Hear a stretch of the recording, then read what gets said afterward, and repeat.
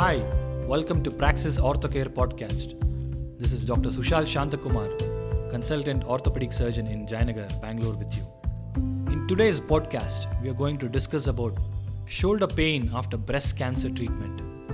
Breast cancer treatment is a life-saving treatment and there are no two ways about its necessity, adequacy and curing capabilities. As you may know, cancer cannot be cured with mild treatment, and when protecting the life of the patient is paramount, it calls for strong treatment modalities. We are fortunate to have so many targeted treatments today. Due to the intensity of the breast cancer treatment, it may leave the patient with some side effects post the treatment regimen. Physical ailments that arise out of breast cancer treatment can range from minor to major. It may include experiencing pain, numbness, and loss of mobility. Almost all aspects of the treatment may cause stiffness, reduced range of motion of the shoulder, and loss of strength. The side effects may also include swelling and sensory disturbances. One of the common repercussions post breast cancer treatment is shoulder pain. It can become a potential challenge to go about your day-to-day activities, thereby limiting your body movements and affecting your mentality as well.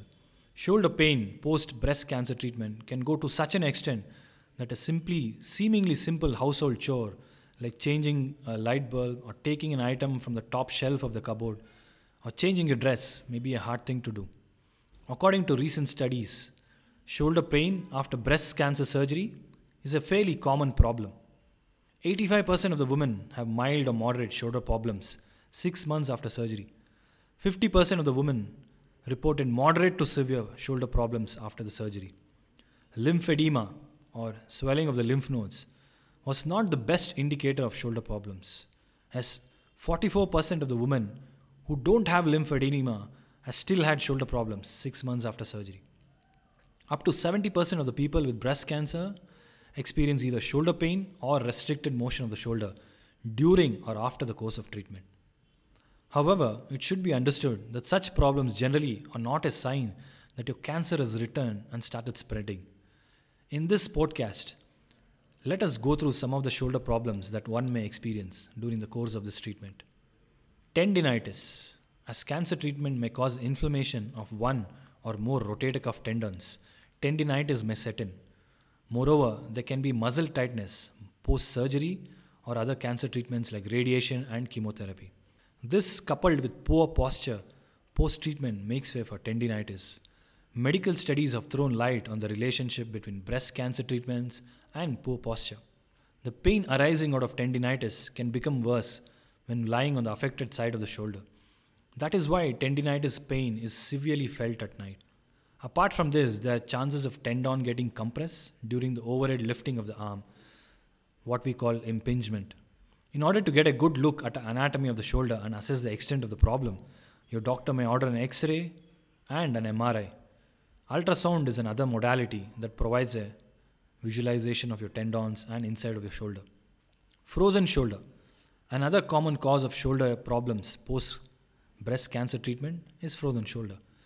Frozen shoulder means stiff shoulder and it may or may not elicit pain. The problems set in mainly due to lack of mobility of the affected arm post-treatment. Radiotherapy and chemotherapy treatments further aggravate the stiffness in the shoulder joint. So, how do we diagnose and treat shoulder pain?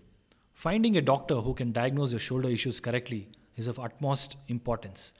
Once the correct diagnosis is zeroed in, the doctor can fashion a holistic treatment methodology to regain your lost shoulder health. The doctor can bring in a physiotherapist to help in tailoring an effective treatment plan, as physical and occupation therapy can do wonders in treating shoulder issues. The rehabilitation program may focus on improving range of motion, increasing the strength and flexibility of the shoulder muscles, and restore proper posture. Meanwhile, your doctor may prescribe an anti-inflammatory medicine to bring down the inflammation of the affected area. If the symptoms are recalcitrant to the conservative treatment, then the doctor may go in for a cortisone injection which may relieve pain and inflammation. This injection can even be administered using ultrasound scan to make sure that the drug is going into the exact right spot. In case of a frozen shoulder, if the condition is not amenable to conservative measures, the patient may then taken to an operation room to gently loosen the adhesions so the shoulder becomes smooth again. This technique is called manipulation under anesthesia. post-surgery exercises to regain the range of motion of the shoulder joint. If you had surgery to remove the breast cancer and if you experience shoulder issues post-surgery, an orthopedist or a physiotherapist can help you deal with the problem. They can guide you as to how to move and exercise safely. If your shoulder isn't injured, you can begin a gentle exercise program. You may not have energy to do it in full swing in the beginning, but it's important to carry on with it. The following exercise can be considered to prevent losing too much of shoulder motion and prevent you from aggravating the shoulder pain. Do consult with your doctor before embarking on these exercises. Shoulder circles, shoulder rises, arm lift and arm crunches. Bear in mind that there is no magic wand to be wielded and the path to recovery may be slow and gradual, but it's certain that sticking to a disciplined rehabilitation protocol can resolve your shoulder pain sooner rather than later. So I hope you got some idea about shoulder pain following breast cancer treatment.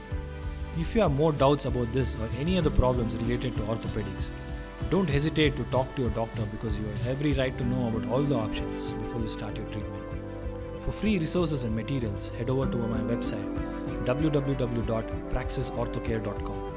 Stay up to date with interesting topics in orthopedics through Praxis Orthocare podcast series, including new audio recordings every week. Thank you.